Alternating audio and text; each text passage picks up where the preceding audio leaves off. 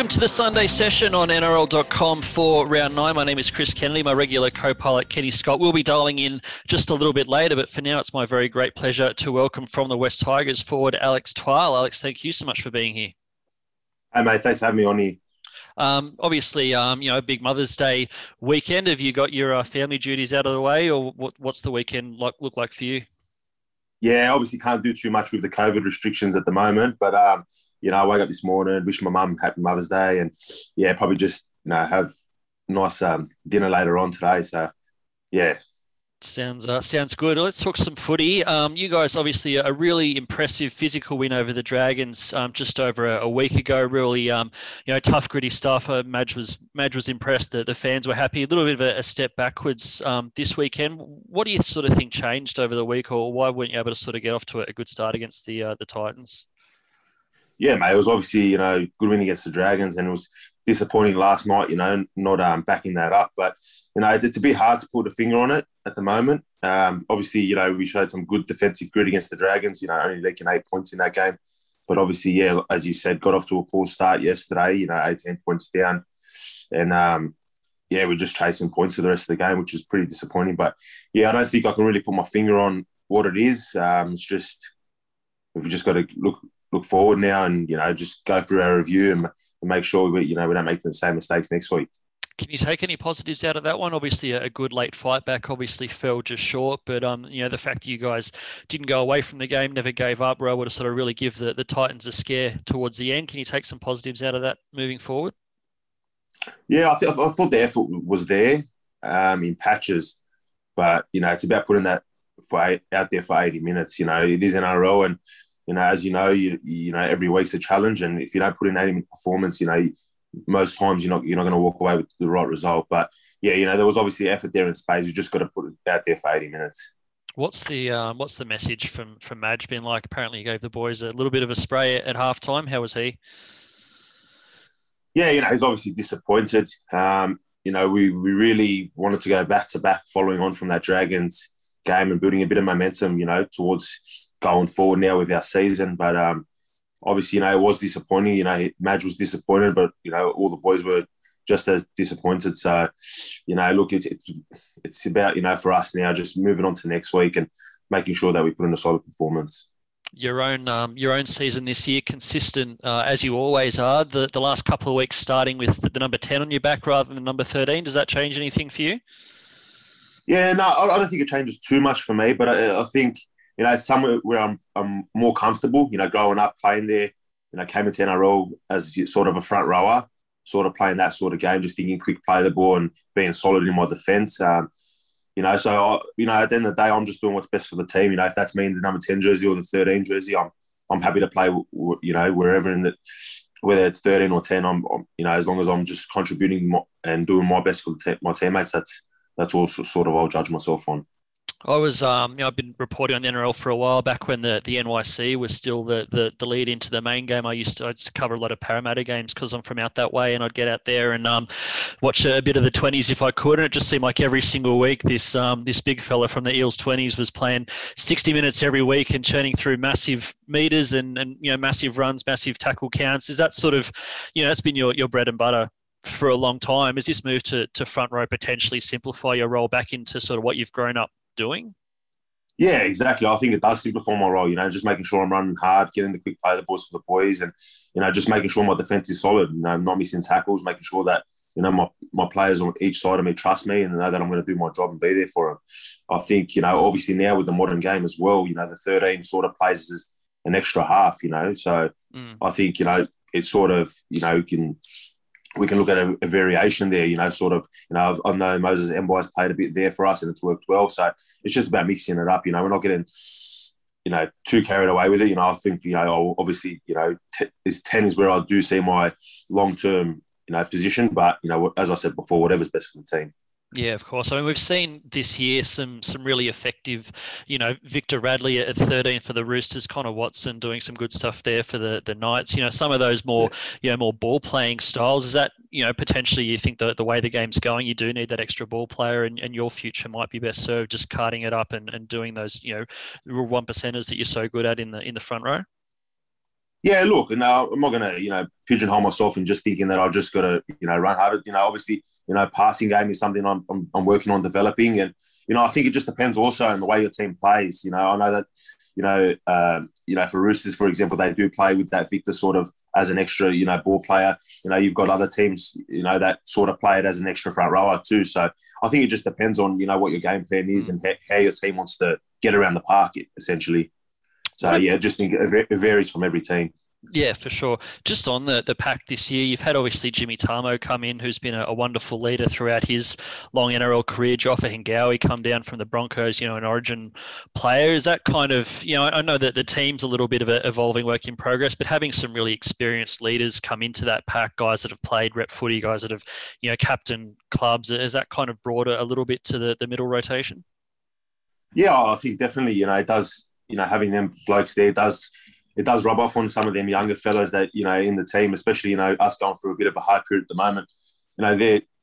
Their experiences and their leadership skills, obviously, a really important part in, going forward for the younger boys coming through. And, they've been awesome. I think, they've showed leadership, throughout the preseason and, the start of the season. So, yeah, I can't wrap them boys enough. Just I wanted to ask you about Adam Doueihi as well. He's obviously come to the club having played, halfback. He's played fullback. He's sort of played a few different roles. Seems to have really found a spot at 5'8" there for you guys. I thought he was terrific last night against the Titans, really sort of heavily involved in that comeback. What's it been like, just having him sort of join the club? Yeah, I think he's been massive. We talk about, leadership. He's a part of our leadership group, our 5-man leadership group. And, he's someone that probably doesn't say too much, but, when he does talk, all the boys listen. And I think, he's played a really important role for it. I sort of spoke to him yesterday and just told him how good he was yesterday. And don't be too down himself. We've just got to pick the boys up now and, move forward. So, he's been awesome for us. And, I can't wrap him enough. He's an awesome player to play with. And, yeah, it's awesome that, he's at the Tigers. And, yeah, I'm sure that, him and the boys will be doing everything they can to, put in a good performance this week. You've obviously known him for a while. You guys played together for Lebanon at the 2017 World Cup. Did you have much to do with him before that, or you sort of stayed in contact since then? Or yeah, ever since 2002, since the World Cup, we obviously got very close in that World Cup. He was my roomie for 8 weeks or whatever it was. We were together every single day, going to breakfast, lunch, and yeah, we stayed in touch. We're pretty much best mates now. We see each other every day. We go for lunch, we go for breakfast. We're always together. I'm pretty close with his family as well. So yeah, no, it's awesome. We've got that relationship, and I think it rubs off on us on the field. I know he can trust me, and I trust him 100% on the field. So it's awesome. Have them bonds. With Doueihi, and yeah, it's really important. Outstanding. Just looking ahead to next round, obviously Magic round up at Suncorp Stadium. You guys, it's a home game for you guys for whatever that counts for, up against Newcastle, who've been a little bit up and down this year, but obviously had a really good comeback this weekend. Have you had a chance to think about next weekend at all? Nah, to be honest, we got our review tomorrow for the game that just passed, so we'll probably have to hone in on that and look at areas we need to improve on, and then we'll look at Newcastle. But, they've obviously got a lot of quality players in their team, and they'll be out for a good match. Just in terms, you said obviously the review hasn't happened yet. Is there much, Madge has said coming out of the game, or you wipe that Titans game and look ahead?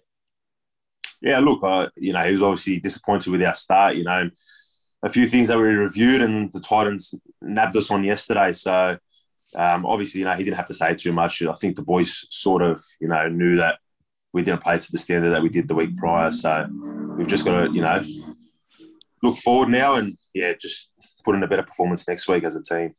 Well, mate, I'm aware I've kept you for 10 minutes already on Mother's Day, so I massively appreciate your time joining the Sunday session for round 9. Alex Twal from the West Tigers. Thanks so much. Thanks, Chris. Appreciate it, brother. Have a good one. Moving on to talk about the rest of the round, I will dial in my regular co-pilot, Kenny Scott, who, through the magic of technology, is joining us what seems like instantly, although technically I spoke to Alex Twal, what is actually a few hours ago in real life, and you are now available to talk through the rest of the round. Kenny, thank you for being here. Thanks again. I'm kind of offended that you didn't tell me we were going to have a Tigers player on the podcast and deliberately excluded me from it, but it was probably a wise editorial choice. It was for everyone's safety. We'll probably fit in still a little bit of Tigers v Titans chat later on, but as per usual, we'll wind backwards through the round. It's just finished with a game that I probably couldn't call the match of the round. The Dragons 32-12 winners over the Bulldogs. The Dragons did what they needed to do. The Bulldogs just never really got going. Yeah, it was a weird game, wasn't it? In that, like you said, it definitely not one for the highlight reel. I think. No, like, did you ever really give the Bulldogs a chance of winning? Probably not. I think the Dragons would have hoped for a really big dominant win coming off their loss to the Tigers the week before, but I don't really think they delivered that either. I like the Bulldogs. I would say if the Bulldogs kind of knew what they were doing, they probably could have won that game. Like, they were in it. I think the first half, I would say they were the dominant team. They just didn't. Yeah, they didn't really know where the play was being supposed to be directed. I think the forwards did well, but the halves not so much. And there was no tries for them until late in the game because of that. Had they managed to convert that dominance, it would have been a really different game and probably a really exciting game. But it didn't happen that way. I think the Dragons, they won, but it wasn't really until the last 15 minutes where tries just sort of started falling out of the sky that the score sort of made it look like they were destined for a win. So, a funny one. Probably not one that we'll talk about much longer, but a good win for the Dragons, I suppose. Yeah, the first half was poor. It was poor rugby league. There were a lot of errors. It was clunky from both sides. I guess we probably should talk about the Bulldogs halves situation. We're not into, bagging players or laying in the boot, but poor old Cole Flanagan substituted at halftime for Lockie Lewis would not be a first 40 minutes that he'll look back on particularly fondly. He did get back on the field as the injury started to pile up.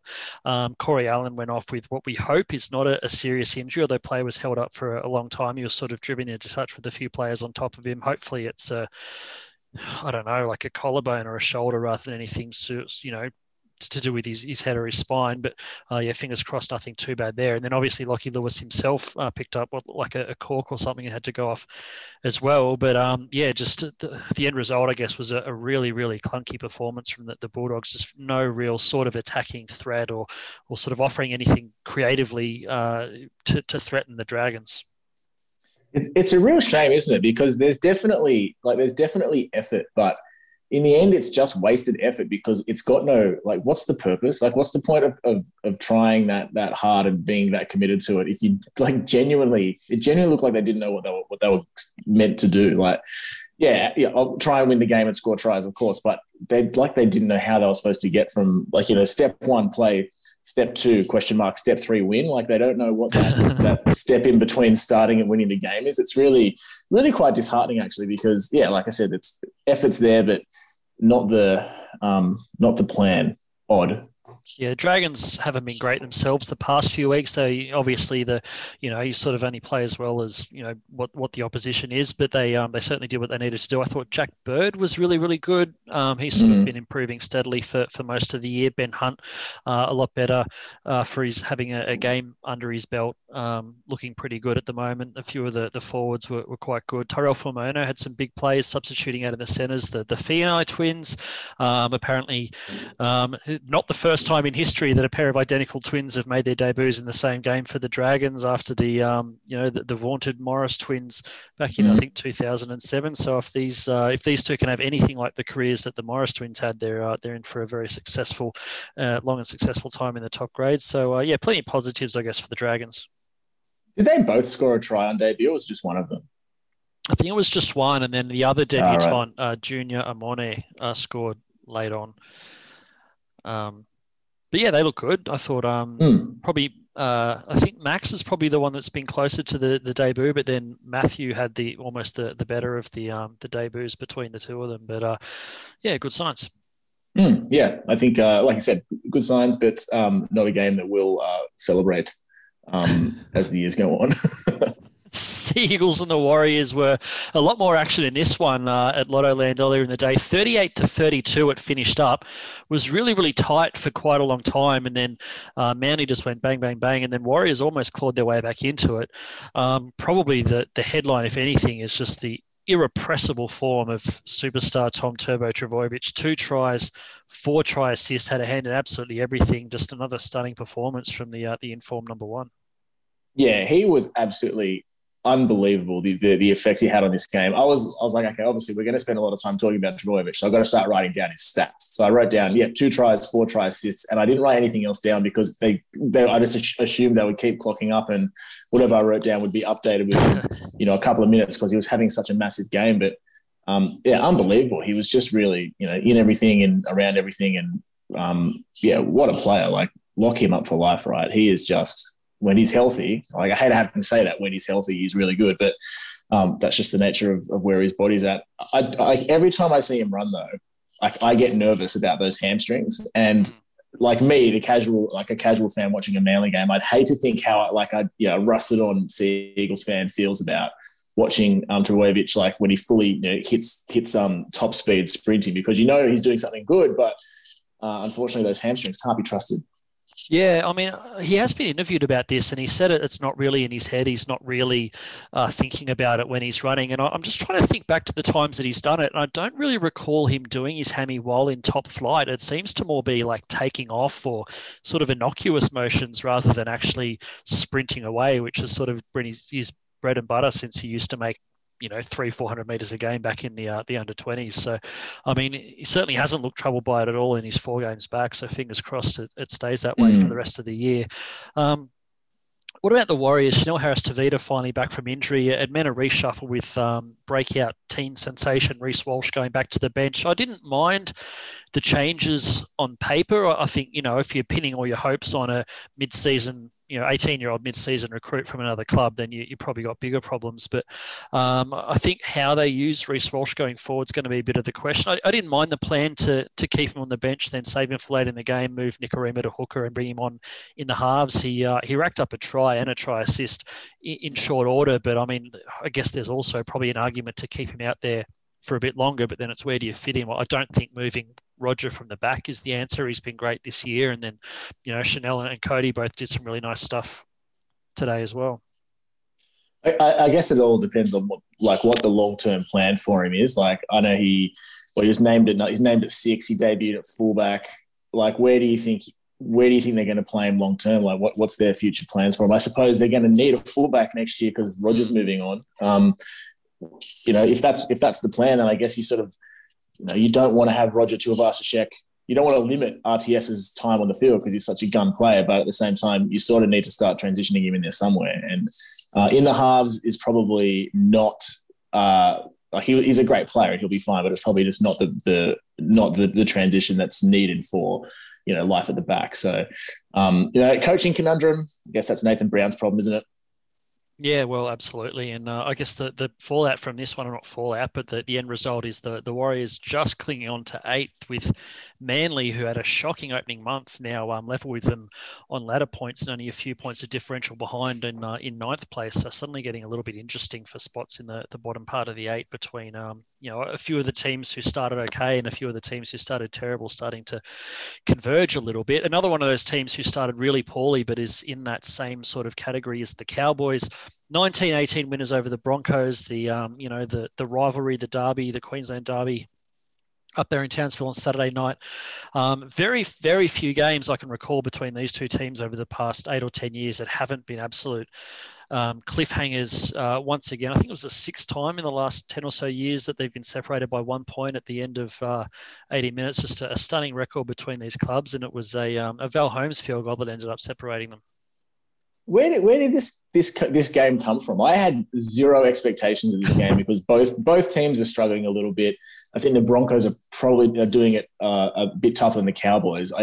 I did not expect this, a 1-point thriller, and it was also of really high quality as well. Like it wasn't a mistake-a-thon. It was just had incredible tries, like Carl Fett's robot arm try. What the hell was that? Had tries incredible tries that were called back for forward passes, wild passes, great tackles, long range tries, drop balls at crucial moments. It was great. I loved it. How much fun.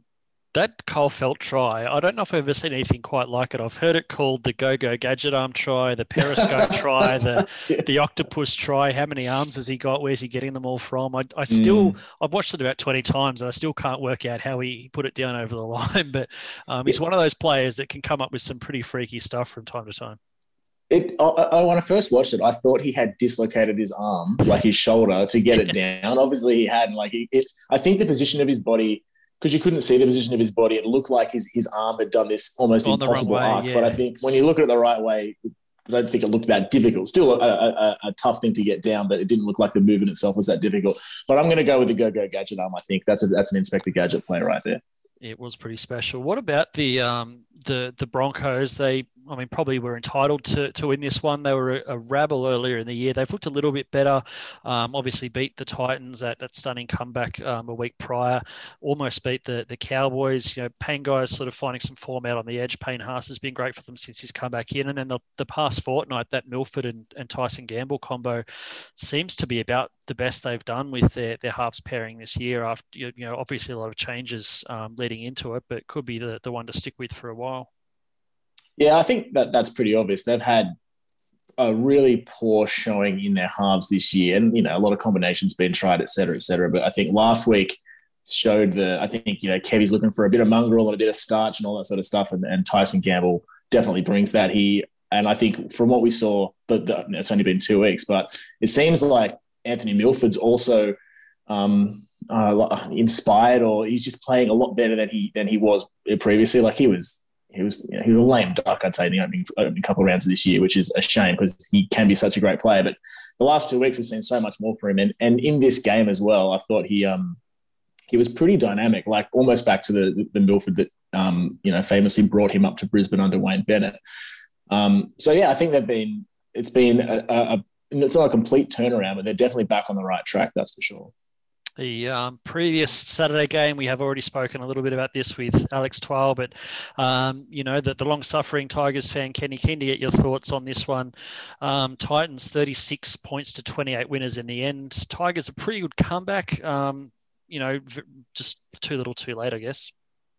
Yeah, it was a real shame. I think it's not the Titans are a good team, and I was actually really worried about just complete dominance from David Fifita. I had nightmares about him just running straight through the team, which didn't happen. I think they contained him quite well.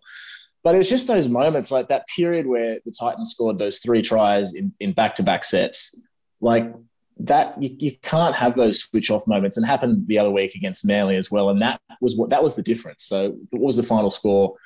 There was it's a 12-point difference. They let in 18 points in that silly period there. Like, woulda, coulda, shoulda, all those sort of things. It could have been a different game had they not had that just really weird period where they just let the Titans run riot, which is unfortunate. It's the shining lights like Dane Laurie, of course, did really well. I thought our mate Luke Garner was pretty good as well, but it's just one of those games, hey? Yeah, it was a bit. And from a Titans point of view, they're still conceding a lot of points. It's been a terrible month of defence, but at least, from their point of view in this game, they were able to score more than they let in. Fifita, I thought, was pretty good. He had a try assist. He had some bust. He obviously got sin bin late in the game for a bit of a lazy shot, but it's now facing probably a week on the sidelines for that one. Probably not much more we need to say about the Titans other than they just really need to get their defence in order, but obviously can score plenty of points on their day. Before we move on, there's something I've been wanting to ask you for a couple of weeks in regards to the Tigers. Where do you stand on Luke Brooks? I don't want to, and I don't mean that in any kind of disrespectful way, because I know there's a lot of people that like to pan him and stuff, but I genuinely I don't know what the best thing for him and the Tigers are at this point. I think it's probably I think there's so much potential in Luke Brooks. He has shown that he is at times a great player. But I think personally it's probably time both him and the team separate. I think maybe it's just probably gone a bit too long, but I'm pretty keen for an educated opinion on that as well. Yeah, it's probably a pretty in-depth question if you really want to get into it. I think he's probably one of those players who, when he's going well, gets praise above and beyond what he deserves, and when he's not going well, he gets criticism well beyond what he deserves as well, which is probably, the lot of a number 7 in general.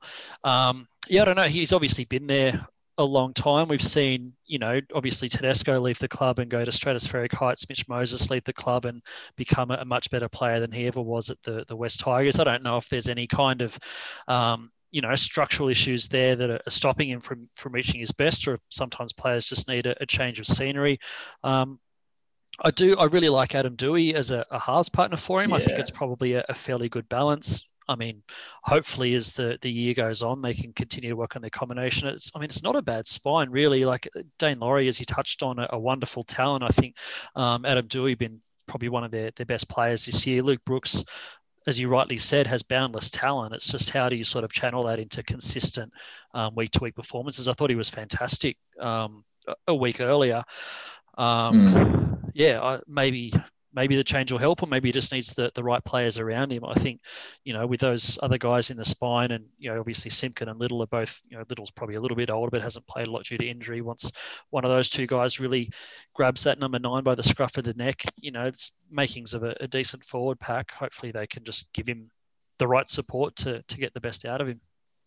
Yeah, I suppose so. I watched the press conference and I noticed that Madge said he hinted at, a successful reserve grade team and potential changes. So I'm keen to see what he might do with that next week as well. Yeah, well, he's never been afraid to make changes. Michael Maguire has never been afraid of reputations. We've seen him drop some bigger names than Luke Brooks and Luke Brooks himself in the past. So whether Jock Madden or Billy Walters or someone gets a chance alongside Adam Doueihi, I guess we'll wait and see. Anyway, moving on to the Wagga game, the early Saturday game, the Raiders and the Knights. Raiders, the last 5 weeks, their second halves have just been absolutely costing them. I think a sum total of 93 points to 8 in second halves this year against them, 5 straight losses. In a huge hole at the moment. Yeah, it's a real shame. I don't know how as a team you sort of overcome that, because you'd think, like, even it's at a point now where their second halves have become so bad and it's such a monkey on their back that any kind of lead at halftime would just make them nervous, I think. And that it compounds, right? So going in at 16-0, any other team would think, great, 16-0, like, let's go on with this. We're having a great game. I think at that point, the Raiders would have been, oh man, I hope we don't lose it from here. Like, that's the sort of mentality, I guess, would creep in, and that it just becomes worse and worse. They've really got the yips when it comes to their second halves. And I honestly don't know what they do about it. I think it was really interesting watching the press conference with Ricky Stewart this time, because a couple of weeks ago he really laid into these players, saying, some guys want to just turn up and think it's just going to happen for them, and they need to have a good hard look at themselves. And I think he's turned completely now, and he's becoming quite protective of his playing group. Like he was saying, I've got blokes hurting in the dressing room there. I've got guys putting in so much effort and it's just not happening for them. We're just in a bad space, et cetera, et cetera. So I think he's sort of decided that the only way to get the team out of this is to pull everyone out of it together. But man, it's tough watching at the moment. I think it's just a case of trying everything. He's not getting results. So one week he tries giving them an absolute spray, and the next week he tries, being protective, and, one week he tries, blaming the refs and taking like last week it was blaming the refs, right? The obstructions cost us. The refs don't know what they're doing, even though they were obvious obstructions. The couple of weeks before that, it was blokes just want to turn up and think they're NRL players and they don't belong out there. And then, this week it's blokes are trying their best, and I can't blame them. He's sort of trying a little bit of everything. At the moment, just chuck it at the wall and see what sticks. Exactly right. Yeah. I'm not necessarily saying I agree with. Obviously, he's copped a bit from the players' partners on social about his bench rotations and his coaching. But I was watching this game, and Ryan Sutton went off 20 minutes in with an elbow injury, and then Joey Tarpany, who's obviously embroiled in that controversy, went off after 50 minutes with a knee injury. And then through to the 65th minute, Silva Havili, who's a middle forward, is just sitting there on the bench, fresh as a daisy, with, without having, seen a blade of grass under his boots the whole match. And I'm like, the poor blokes are gassed out there, and you've got a fresh middle on the bench. Like, why is he not on the field? And then he came on and played the last 15 minutes as they eventually conceded a few late tries and got done 24-16. I don't know. I'm not a first grade coach, but it just seemed a really peculiar choice. Yeah, there is something really weird going on at the Raiders. Like it just feels what was a strong, solid, cohesive team is sort of just like bricks of just being pushed out of that wall. Like, that Hodgson's in a bad space. I don't know. He's just in a funny place at the moment with his relationship with Ricky Stewart. George Williams has publicly said he's homesick. There's just a lot of things going on behind the scenes that we wouldn't be aware of as fans. But and then all those odd bench selections. There's something more to it. It's going to be an interesting story when we find out what it is. But it's obviously affecting him on the field. Yeah. The flip side is Newcastle came away with a very good, a very morale-boosting win, one that they really needed. Kalen Ponga, who had a pretty challenging first half, was sensational in the second and obviously helped steer them home. But I thought, some of the forwards really responded. I thought, the big names, the rep stars, David Clemmer, Tyson Frizzell, Daniel Sofidi are all really good in this one. Lachlan Fitzgibbon back pushed Mitch Barnett into the middle rotation. I thought Barnett and Connor Watson were both really good through the middle as well. Phoenix Crossland, rookie half, coming in for Blake Green, probably didn't get the level of direction and organising you'd get from a senior half, but I thought he added some energy. Obviously found his way over the line as well. So a few nice signs for the Knights. Yeah, I mean, they gave the coach 40 minutes of what he'd asked for, I guess, which is better than no minutes, right? And that was the 40 minutes. The 40 minutes that they did it was the 40 minutes that won the game. So good for them.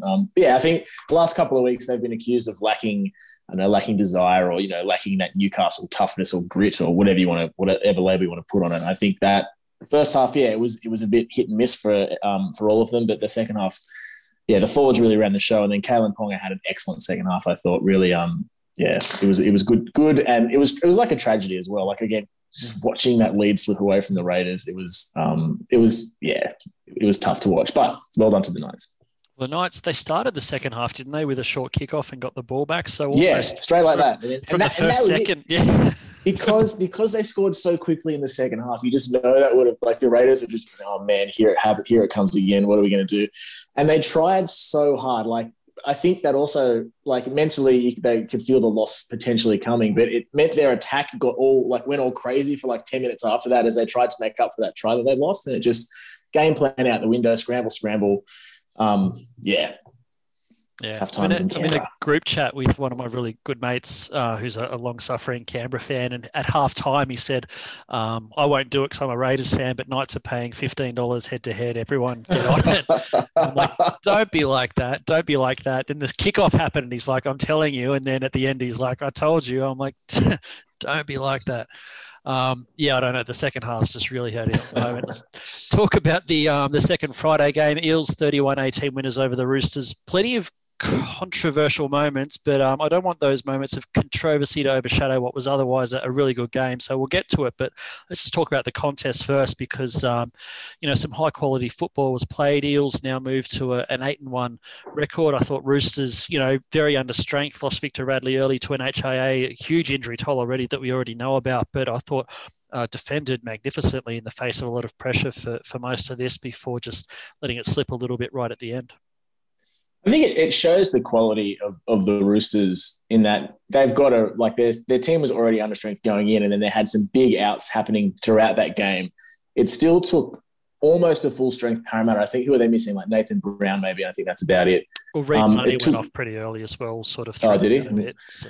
But it still took them 75 minutes to ice the game against a really understrength Roosters. And I think Parramatta are quality team. Obviously, they've shown us that. I think it just shows how tough the Roosters are. Having a superstar halfback potential future superstar halfback injected into your team immediately and having immediate results obviously helps in that regard. But there's still they've dazzling attack and all that sort of stuff's great, but they've still got really, really gritty defense, which is it's tough to continue. It's tough to maintain when your troops keep getting taken away from you. So. It was a high quality game. I really liked the crowd there as well. It looked spectacular on TV. It wasn't. I don't think it was a capacity crowd. Maybe it was a COVID reduced capacity crowd, but it looked and sounded excellent. It would have been a great game to be at.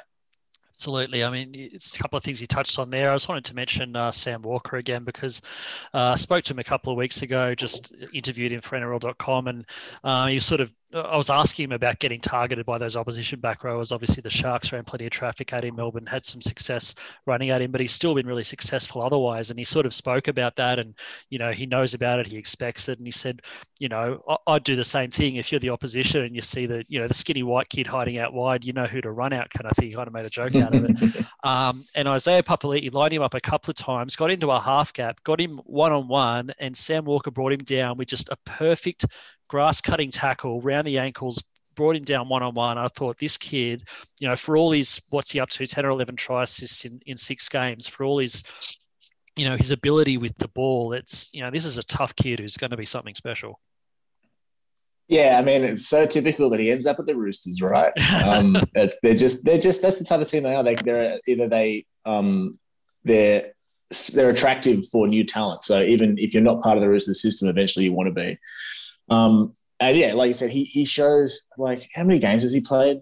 6 or something like that. 6 like now, his I don't know, his level-headedness and his attitude of nothing really seems to faze him. Like you said, he just accepts parts of the game as they are. Yeah, I'm a small kid. People are going to run at me, but he's not intimidated. And his passing game is just so good. Like some of those, like those floating passes out to the wing, and they're so good to watch, and they're so frustrating for fans that aren't for people that aren't Roosters fans to see happen before your eyes. But yeah, what a great talent. I hope he has a long career. That's for sure. Yeah. All right. Let's touch on the incidents before we move on. There's been plenty of column inches already spent this weekend over it. I don't want to dwell on it, but it's Graham Annesley's come out and said he's not happy with how the bunker handled it. And probably on balance, you'd have to say, given in Murata Niukore's case on James Tedesco, there was no injury resulting, but the challenge was probably bad enough to result in a sin bin. In Dylan Brown's case, I thought the challenge was probably more innocuous and certainly not malicious, but it's resulted in a pretty nasty injury, and that probably warranted a sin bin as well. They've taken the early pleas, the pair of them, Murata Niukore 2 weeks, Dylan Brown 3 weeks. Also publicly apologised to Drew Hutchison and privately, apparently, and I don't pretend to know Dylan Brown personally, but I've spoken to him plenty of times, through interviewing him for NRL.com. He just seems like a really sort of, just like a good kid. I can't imagine he ever goes out there to hurt someone. So as much as it wasn't designed to hurt, it was careless, and it resulted in a pretty nasty injury to Drew Hutchison. So probably one that was missed by the bunker and probably should have been sin bin at the time. Yeah, it's a funny one, isn't it? Because it's different to head contact. Like head contact is obvious and it's illegal, whereas you can tackle someone like in the ribs or like around their waist, or I don't know where the precise point of contact was, and then so it wasn't where the contact was, it was the nature of the contact, right? So sliding in with the knees to defend a try. I do wonder though, yeah. So that's illegal to do regardless. If it hadn't produced such a catastrophic result in terms of injury and hospitalization, would it still be on report at all, or are we reacting because the result was so extreme? Yeah, I think if the contact is slightly less and Drew doesn't break a rib and he just bounces straight up and he doesn't get an injury, there's no way that Dylan Brown gets suspended for 3 weeks. But I mean, I don't think that's a controversial thing to say. The NRL's publicly, or the match review committee's publicly said they take injuries into account as well when they're looking at the charges. So I think, an identical or near identical tackle that results in a bad injury compared to one that doesn't cause an injury is going to be graded differently. So yeah, I think that's probably widely accepted. Yeah, I think Trent Robinson's main issue was that it wasn't put on report until sometime during the halftime break, but he wasn't told that it was put on report until the half was about to start, so he didn't have any time to make his change, which I also think is fair enough. I understand for that reason you just said. So unless you immediately knew that the injury was caused by the contact, which I think was very easy to miss in the hubbub of what was going on. There's a reason why there was a delay for it to be on report, but I do think he's got a pretty fair complaint in it. There was, like, after that delay, there was a further delay for him to react to it. So I think we'll all learn a lesson from that one. Yeah, exactly. And Graham Ellis, he said the same thing. He had sympathy for Robinson's position. I guess the shame for a lot of us is that if it was sin binned under the way the rule is at the moment, that would constitute foul play that would allow Roosters to use the 18th man, which would have been Joseph Suwali. So he could have come into the, into the centres with Joey Manu switching to 5'8" or whatever it was, and we all could have got a look at the, the whiz kid Joseph Suwali. But may have to wait a little bit longer for that one. I guess before we move on, there's going to be some team changes next week. We don't know what they are yet, but Drew Hutchison obviously won't play. I dare say Lachlan Lamb just comes back at 5'8". He was fit to play this weekend. He would have played reserve grade if it wasn't for the COVID bubble situation. So probably still waiting on Joseph Suwali's debut. The Eels have got a decision to make as well with Dylan Brown out. Will Smith also sidelined with a broken thumb. A lot of talk that Brad Arthur might debut his son, Jakey Arthur, who's going pretty well in Pup. Actually going really well from the games that I've seen. I kind of suspect that the that'll be exciting. It would be something. I suspect Jordan Rankin might actually get the nod. He's also been playing well in Cup, and he's obviously a veteran. He's been at the club. He came back midway or early last year, I think, so he's actually been in the system quite a long time. Or I guess their other option is to put Bryce Cartwright at 5'8", given the form that Carty's shown the past few weeks. He's seems to be up on confidence at the moment, but will be interesting team lists on Tuesday. The earlier Friday game. Yeah, I didn't actually know that.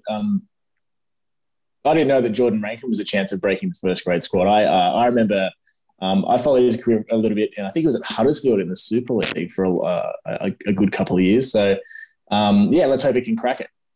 Yeah, fingers crossed. Panthers 48-0 over the Sharks at Bluebet Stadium, the early Friday game. This was pretty much just one-way traffic the whole way. A little flurry of late tries to blow the score out a bit more, but it was always going to be a big one from pretty much early on. Sharks just seasons unraveling. We've talked about it previous weeks. Got rid of the coach, the halfbacks on the way out. They've got a couple of injuries, and just didn't really put up too much of a fight in this one. Yeah, I don't think we need to dwell on it too much, but this is how do you throw your season away? Sack your popular coach, lose your popular halfback, et cetera, and this is the result of it. It's the Sharks have a much better team and were set up to have much better performances before all that stuff started, and this is just how it's going. I think we can unfortunately put a line through them. I just don't. It's just going to be a throwaway. We'll call it a rebuild year. And this is what you got. The Panthers are red hot. No one really would have given the Sharks much of a chance, but they're better than a 48-0 scoreline. It would have been pretty disappointing for Sharks fans. Probably not too early now to start talking about Origin teams. And I was actually started crunching some numbers for NRL.com this week. I've looked at the respective possible spines for both states. And the more I look at it, the more I think about it, the more I think Jerome Luai has to wear the sky blue number 6. He's going that well. And actually crunching his numbers in defence, he's got the best effective tackle percentage of every half in contention for either state. So he makes better tackle percentage than Nathan Cleary, than Jack Whiten, than Daly Cherry Evans. All these guys, he almost never misses a tackle. He's 24 now. He's played a grand final. He's 90 kilos, so it's not like he's an actual lightweight who's going to get steamrolled. And he's what's that? I don't have the numbers in front of me. So I think he's top of the year for try assists again this year after topping last year. He's for all the attention on Nathan Cleary, Jerome Luai is just absolutely on fire. That's amazing. I've not once considered Jerome Luai from a defensive point of view. I definitely never considered him a poor at defense, but you think about attack, because that's what he's so good at, like that razzle-dazzle stuff. But those numbers, get him in. That's amazing. That'll be a pretty handy halves pairing, that's for sure. I think Nathan Cleary, he's really annoying in that he's just so good. He is so good, right? I think after watching what he was doing in that game, and the Sharks, they played poorly. Is he now the world's greatest player? I've thought about this a bit, and to me, his finish to last year, he got outplayed pretty badly in the grand final, and then he got outplayed in Origin. Cameron Munster and Daly Cherry Evans. To me, he keeps getting better every week. So the case is getting stronger and stronger. Up until very recently, I would have said if you're picking a Kangaroos team to win a World Cup final next week, Munster and DC are your halves. And I'm not sure I've quite changed my mind on that. give it like they're the incumbent pairing. They're the Origin winning Queensland pairing. They're both experienced. They're both just tremendous players at the top of their game. They're both having great seasons as well. Admittedly, DCE in a team that's been much more inconsistent than Cleary's Panthers. Cleary's certainly been the dominant NRL player of the first 9 rounds of the competition. I don't think anyone would argue that there's any player that's had a bigger impact on the first 9 rounds than Nathan Cleary. But for me to call him the best player in the world, I need him to guide New South Wales to a series win or win a grand final for Penrith or something. He's the most dominant player week to week at the moment, but to say you're the best player in the world, I think you've got to do it on the big stage a few times as well. Yeah, fair enough. That was a very very measured and well-researched answer. Thank you. I'm here for the compliments. The first game of the week, the Rabbitohs and the Storm. This ended up very one-sided, 50-0 shellacking. 6 tries for Josh Adokar. I was doing the match report for this one, and I rewrote my lead about 4 times because it was like, fantastic mix of Mr. Fox hat-trick fires Storm to big win, and then it's like, oh no, he's got a 4-bagger. That's equal most in club history. Then he gets his 5th. I'm like, wow, that's seriously rare territory. And when's the last time someone scored 5 tries? And then it's about 10-15 minutes to go. I'm like, it's not going to happen, is it? He can't get another one. And then sure enough, he gets the 6th one. Suddenly everyone's scrambling for the record books. When's the last player to get 6? Turns out it was a fella named Jack Troy for Newtown in 1950, 71 years ago. No Storm players ever got more than 4, which was a record equaled recently by Ryan Pappenhausen, who got 4 tries in the space of about 10 minutes. But yeah, no one's got 6 in a very long time, and certainly never for Melbourne. So what was the headline of the match report that you chose? 6 again? I can't remember now. It's definitely Adokar related. I think it went with fantastic Mr. Fox from memory. I'd have to double check. Right, yeah. Subs do the headlines, not the journos, but yeah. This was I did not see this like such a huge like shellacking coming, right? Like I think Wayne Bennett sort of pointed it out in the presser, and that he said, "Yeah, I knew this result was coming. We haven't really been up to scratch, blah blah blah." And when you think about it, he's right. Wayne Bennett's always right, but he's correct because I think Souths have been playing in such thrilling, entertaining wins that you forget that they were close wins because they weren't very good for a large portion of the game. So, there's the Golden Point win against the Tigers. There was that, comeback against the Cowboys, I think it was, and then again against the Titans as well. The Rabbitohs really should have won those games, well before the result actually, became conclusive. And it's those amazing second halves that they've been having that have really sort of maybe papered over some cracks. And I think without, missing the key personnel they had, so Adam Reynolds is out, Latrell Mitchell, Cam Murray, and probably a couple of others. Yeah, just highlights that they're just a little bit below the top teams of the league at the moment. And coming up against a red hot Melbourne, it just goes to show there was a bit of a difference between the two, wasn't there? Yeah, I mean, a lot of that sort of echoes what Wayne Bennett said. He said, even though we've been winning, I feel like this has been coming for a while. We haven't been going as well as what some of our players might think we're going. And I mean, to your point, that 40-30 win over the Titans, that's conceding a lot of points that they probably shouldn't have. The Golden Point win over the Tigers, who've been struggling, they needed that big second half to win against Canberra as well. So, even with a lot of players out, he quite rightly said, the team that was out there should have done a lot better than losing 50 points to 0. I guess we do have to acknowledge they did have a lot of players out. Adam Reynolds, Latrell Mitchell, almost their entire 3-quarter line. Campbell Graham, Josh Mansour, Jackson Paulo. Like that's a lot of players to take out of a very concentrated sort of position on the field and still have players come in. But their edge just got absolutely pulled apart by that left side Storm attack with Justin Olam and Josh Adokar having a field day. Yeah, and speaking of Josh Adokar and Melbourne having a field day, how about Jerome Hughes? He's really he had a great game, but he had one of those games where you couldn't ignore him, and then once you become aware of him, you sort of realize, wow, he's actually become an excellent halfback. He's he's sort of the way Melbourne have done their thing, and they've taken him and they've sort of shaped him and they've put him through the Cooper Cronk machine, I'm sure. And look what's come out the other side. He's having an excellent season. I think he's only going to get better, which means good things for New Zealand as well, which is also good. his form this year has been nothing short of stunning, to be honest. Even winning the grand final last year, I'm like, you can only get away with having a modified fullback / run first halfback at number 7 because you've got a Cameron Smith at 9 and a Cameron Munster at 6 to, these senior guys to run the team. But, you take Smith out and this, he's just proverbial next level is a bit of a cliche, but he's really just at the top of his game. His kicking game's come on in leaps and bounds. He hasn't lost anything from his dangerous running game that he had when he was a fullback. But the control he's got over the team and his own performances at the moment, it's a massive credit to not just him, but this famous Storm system that takes bits and pieces of players and turns them into grand final winners and rep stars. It's been quite incredible to see. Yeah, I think it just talks to how good the system is there, and I do worry about what happens to that system when Craig Bellamy eventually leaves. I think he's signed on for another year, hasn't he? So he's got 2022. Definitely, he's going to be there. But once he's out of that system, I'm sure they've definitely got contingency set up for when that day eventually comes. But the last thing you'd want to see is that that winning culture change.